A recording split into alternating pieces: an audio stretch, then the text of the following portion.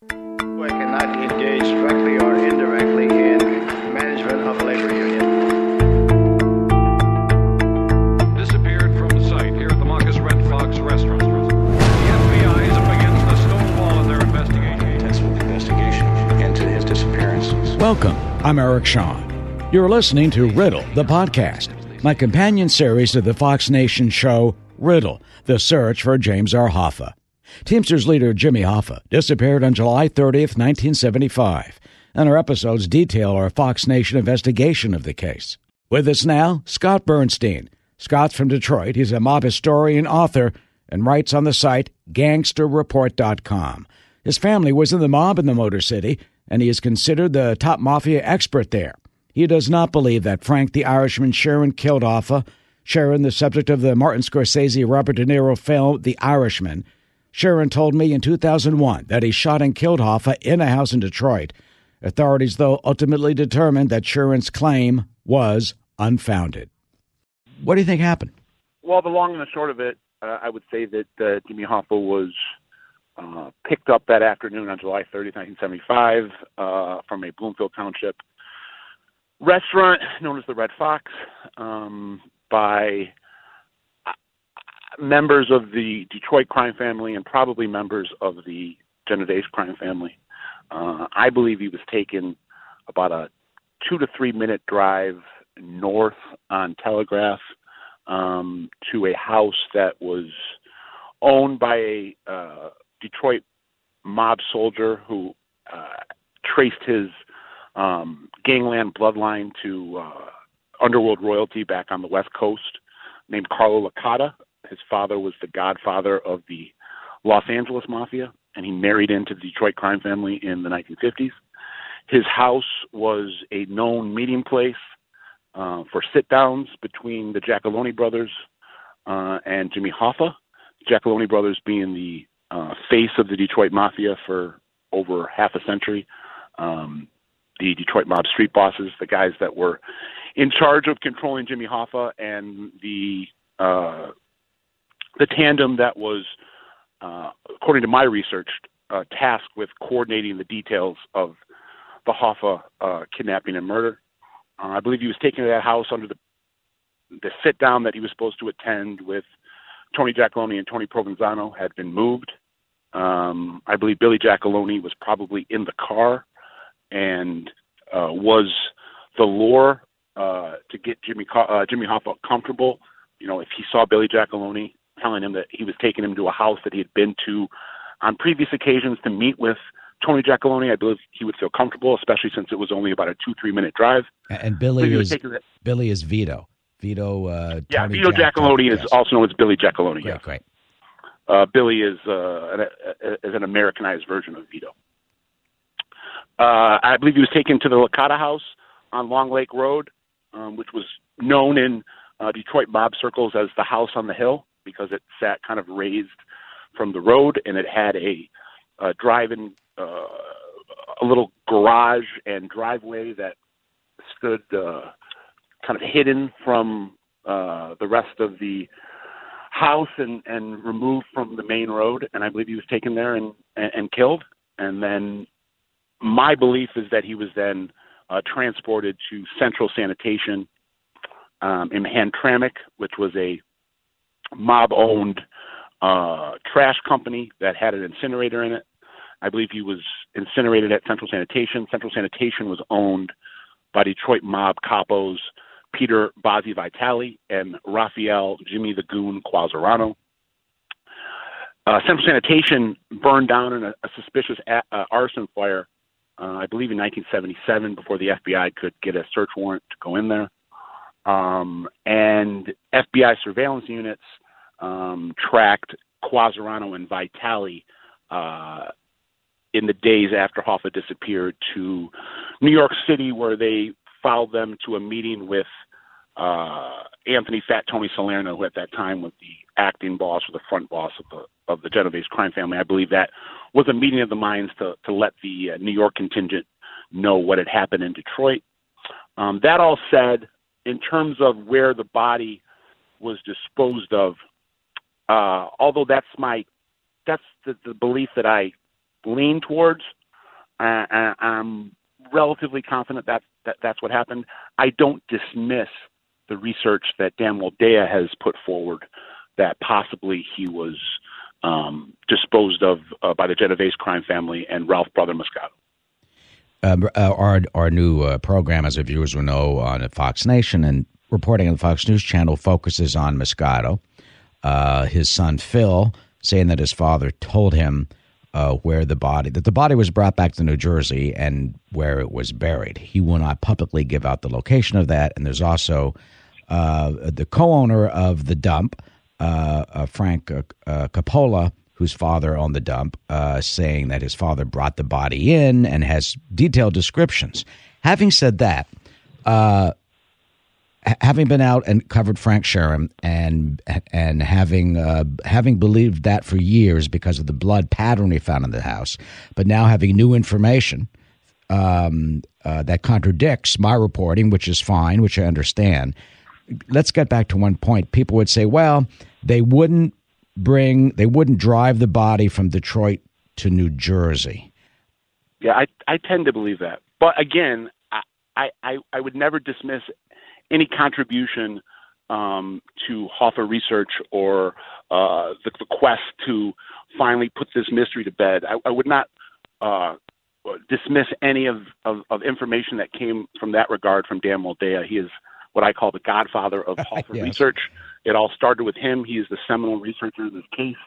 So if he believes it, if it comes from the fruit of his labor, I cannot dismiss it. Is it, I guess the common sense, the Detroit view, in a way has common sense. And I've always thought you're not going to take that body. It's the hottest unknown property, Jimmy Hoffa missing. You're not going to drive him through 4 states and 613 miles. But at the same time, back in that age, we have to remember there was no cell phones. It wasn't instantaneous as today. And they wouldn't have known he would be missing until 5-6 hours after he disappeared at about 3:30 or 4 o'clock. Or if not long, yeah. Certainly by the time the papers hit in the morning, it starts to get out. So potentially it could be possible, not to dismiss at all what you say, it could be possible to get him out of Detroit while everybody's looking at Detroit. But, and this is what's so fascinating about this, Scott, your a perspective and information about that meeting, and I guess which is with Fat Tony in Vesuvio restaurant. There's no other explanation, I would think, to have them in New York reporting to the bosses.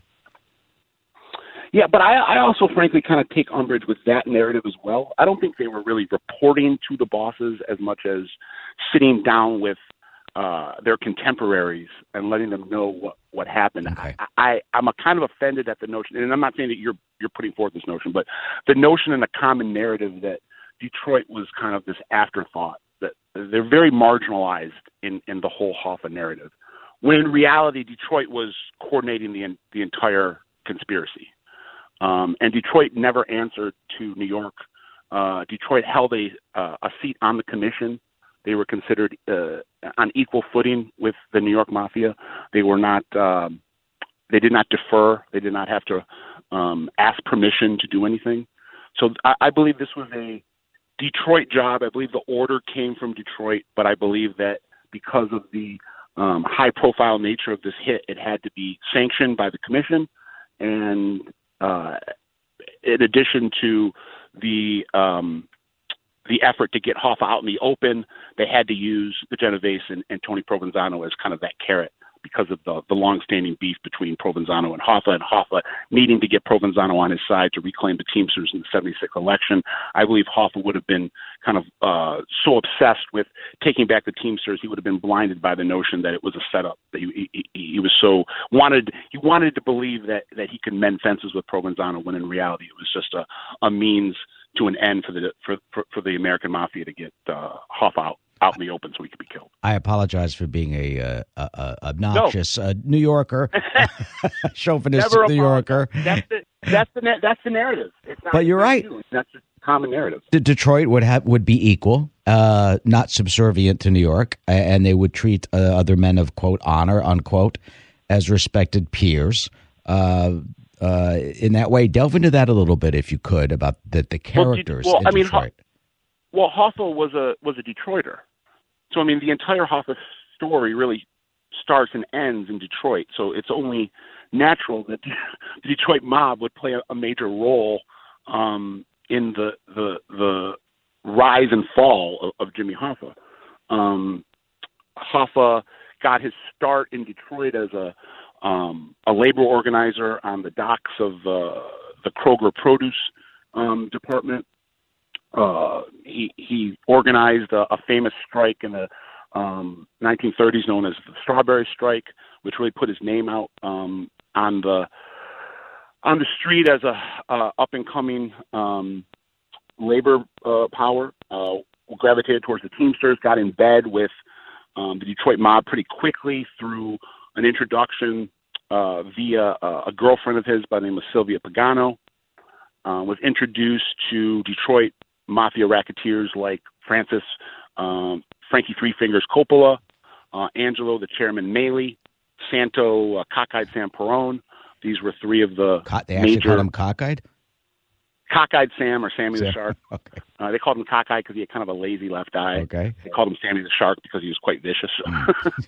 And these were Hoffa's entry points into the labor movement, backed by the Detroit Mafia through these three major mob racketeers.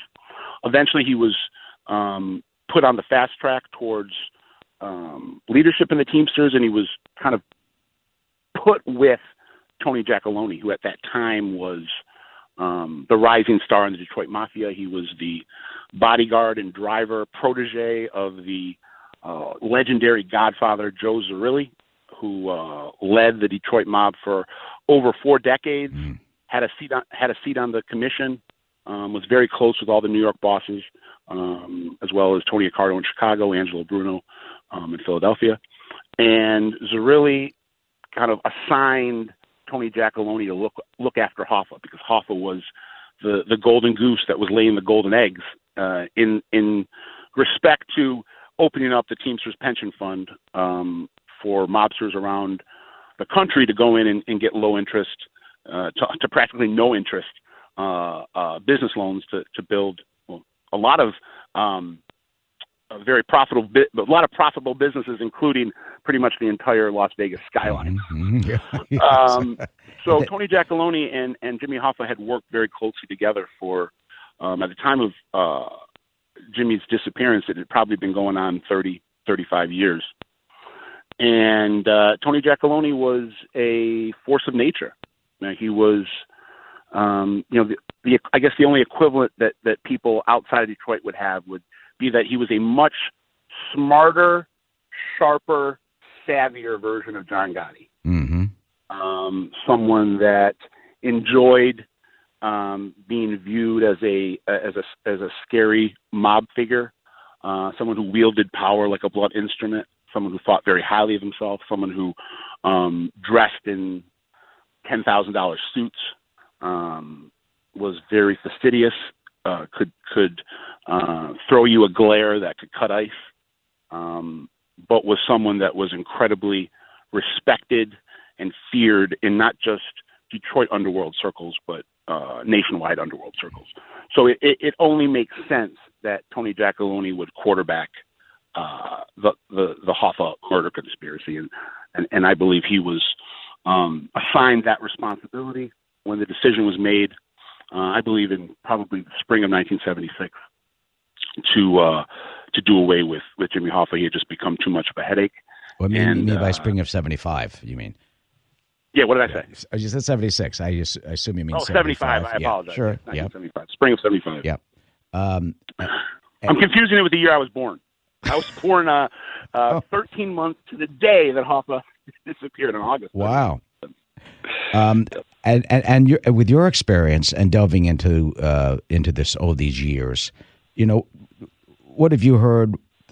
I guess I would imagine, I know those on both sides of the law trust you and rely on you as a journalist. What does your gut tell you?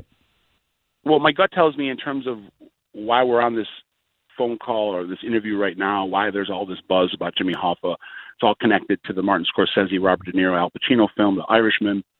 And I kind of unequivocally, people on both sides of the law that I've interviewed, and I've interviewed dozens of current and retired FBI agents that worked the Hoffa case, dating back to when it was red hot in 1975, all the way up until now, because it's an open investigation, as well as probably over a dozen made members of the Detroit mob. Not a single person gives it a shred of credibility. I've termed it historical blasphemy. I think this is just really doing a disservice to what the common and adopt what the accepted narrative will be going forward. I fear that in 50, 100 years from now, when kids are studying this in school, they will be referencing Frank Sheeran as the assassin in this case, when I don't believe Frank Sheeran would have. I don't even think there was the thought that bringing Frank Sheeran into this conspiracy. I don't think it was even on the table. I believe that's how far removed he was from the Hoffa kidnapping and murder. The Detroit mobsters are offended by the notion that they would have to, bring someone in to do their job. I've heard a couple people tell me, you think we needed to bring some drunk Irishman in from Delaware to do our own house cleaning? Mm-hmm. Like, the Detroit mob are masters of the underworld hit. They are experts at gangland murder. They have a PhD in how to murder and get away with it in American mob circles. We're going on, 100 years of the Detroit mob. Not one person has ever been convicted of a murder, and we're talking probably, over 100 murders in that 100 years. Wow. That's a record. Group that is. Yeah, this is a group that's incredibly well versed at homicide, how to cover up homicide, how to get away with homicide. The Giacalone brothers both died peacefully in their own bed, and they were suspects, both of them, in probably 2 to 3 dozen gangland homicides. So, these were guys that knew exactly what to do, how to do it, and how to get away with it. So the notion that they would have to bring in some carpetbagger, frankly, from Delaware to do that job is just, people think it's delusional. I mean, people around here in Detroit. Yeah. And people in the Detroit underworld. And other experts, I mean, a lot of other experts, too, join you in that consensus. And is there any sense of how he got into the Hoffex memo? Because if you read the Hoffex memo, it says he was in Detroit, which could make sense if he drove Russell Buffalino to the wedding. But I'm trying to figure out what else. I did read one FBI report that talks about him. I don't believe he was. I don't believe he was in Detroit on the day of the murder. I believe he was in Detroit that week, along with mob luminaries from around the country that were descending on Metro Detroit that weekend for the wedding of Bill Buffalino's daughter. So, I mean, you could probably put together a rogues gallery of 2 dozen prominent mob figures that were in Detroit that week. So the fact that Sheeran was in Detroit at around the time that Hoffa disappeared doesn't really mean much to me because of the surrounding circumstances. But I mean, he made it into the Hoffa memo because he was a heavy. He was a Teamster goon that did a lot of, or I should say, did Hoffa's bidding, or did some of Hoffa's bidding in the Philadelphia, New Jersey, in the Pennsylvania, New Jersey, Delaware area. He was someone that I believe was involved in labor-related murders in the past. So it doesn't necessarily shock me that he got mentioned in the Hoffex memo. But that all said, I don't believe he really had any direct knowledge or would have ever been trusted to the point where he would have a direct knowledge of something that was this high priority. And what Chucky O'Brien, by the way, by the way, same thing with Chucky O'Brien, who's gotten dragged into this kind of unwillfully Hoffa's surrogate son, who has been in the narrative painted as the driver of the car that ushered Hoffa to a slaughter, and I believe that's a total falsehood as well. Jack Goldsmith we have a podcast with him and his book In Hoffa's Shadow. I recommend heartily to our listeners. Excellent book, excellent research. Fantastic, yes, absolutely, and really brings it to life and that argument about Chucky. The movie. Chucky, just backtracking one quick second, just to let people know, Chucky O'Brien, yes, was Hoffa's surrogate son, and had kind of grown up in the Hoffa family. But by 1975, Chucky O'Brien and Jimmy Hoffa were not on speaking terms. They'd had a very bitter falling out. So the idea that the Detroit mob, and this is being espoused by Sheeran as well, which to me undermines his own credibility. The idea that the mob would use Chucky O'Brien as the driver would only get Hoffa amped up and excited and mad at a time where you wanted to lower his guard and make him as calm as possible and as comfortable as possible. And furthermore, he would have never gotten into a car with Chucky O'Brien at that point. Yeah. So the notion that Chucky O'Brien helped get him into the car is ridiculous. Yeah. And to you, as someone who is so deep into this and has followed it and has such integrity, what is the tragedy, in a sense, and that may be too strong a word, but in the fact that this film is out with that type of narrative? The tragedy is that this is really the equivalent, in a lot of ways, to a political assassination. Hoffa was a de facto head of state. I mean, outside of the president of the United States, I don't think there was a more powerful person in America at the height of his reign as Teamsters president than Jimmy Hoffa. So this would be like, reading a history book,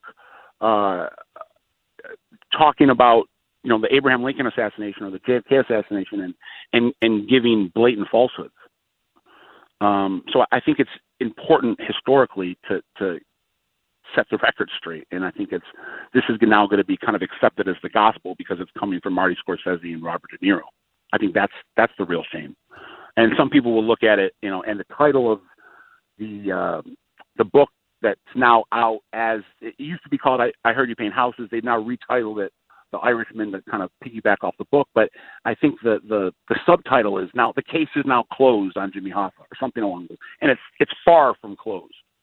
So it worries me and upsets me that this is now becoming the given or the accepted universal narrative. Yes. And finally, in terms of closing the case, what will it take? What do you think? What's your sense of something finally? Because you forget that there's the Hoffa family, Barbara and James P., a real man who have lived through this. It's been a nightmare for them. They're not happy with this film. Causes them emotional pain. Let's give credit to James P. Hoffa for really righting the wrongs of his father. He went into the Teamsters Union, I believe, in 1996. He cleaned it up. The Teamsters is as clean as it's ever been right now in terms of chicanery and underworld influence. And James Hoffa has done right by his family, by the Teamsters Brotherhood, and has really been a shining legacy, carrying on his father's legacy in terms of representing the working man and doing it probably in a much better way than his father did. And do you think we'll ever? Yep, go ahead. I tend to believe we will never have a concrete answer to what happened. I think we're the ship has already sailed. Too many people are dying off right now, or I believe there's probably only less than a handful, if that, of people that are around that have true knowledge, if not firsthand, then very solid secondhand knowledge of what happened. If I was a betting man, I would bet that we're never going to have a final conclusion. I hope we do. I hope people like myself and Dan Waldea and yourself and Jack Goldsmith, you keep pounding the pavement and keep shaking the tree. Hopefully that coconut eventually falls down, and hopefully maybe we can get some answers, but I just don't have a ton of faith in it. Scott Bernstein, wonderful to talk to you. This will be continued because we are continuing this, folks. And, of course, you can always go see our latest reports on the Fox News channel and on Fox Nation, Riddle, The Search for James R. Hoffa, which is on Fox Nation now. Scott, thank you. Thanks, Garrett. You have been listening to Riddle, the podcast. Watch our show Riddle, The Search for James R. Hoffa, on our streaming service, Fox Nation, and news reports on the Fox News Channel. Thank you for listening. I'm Eric Shaw.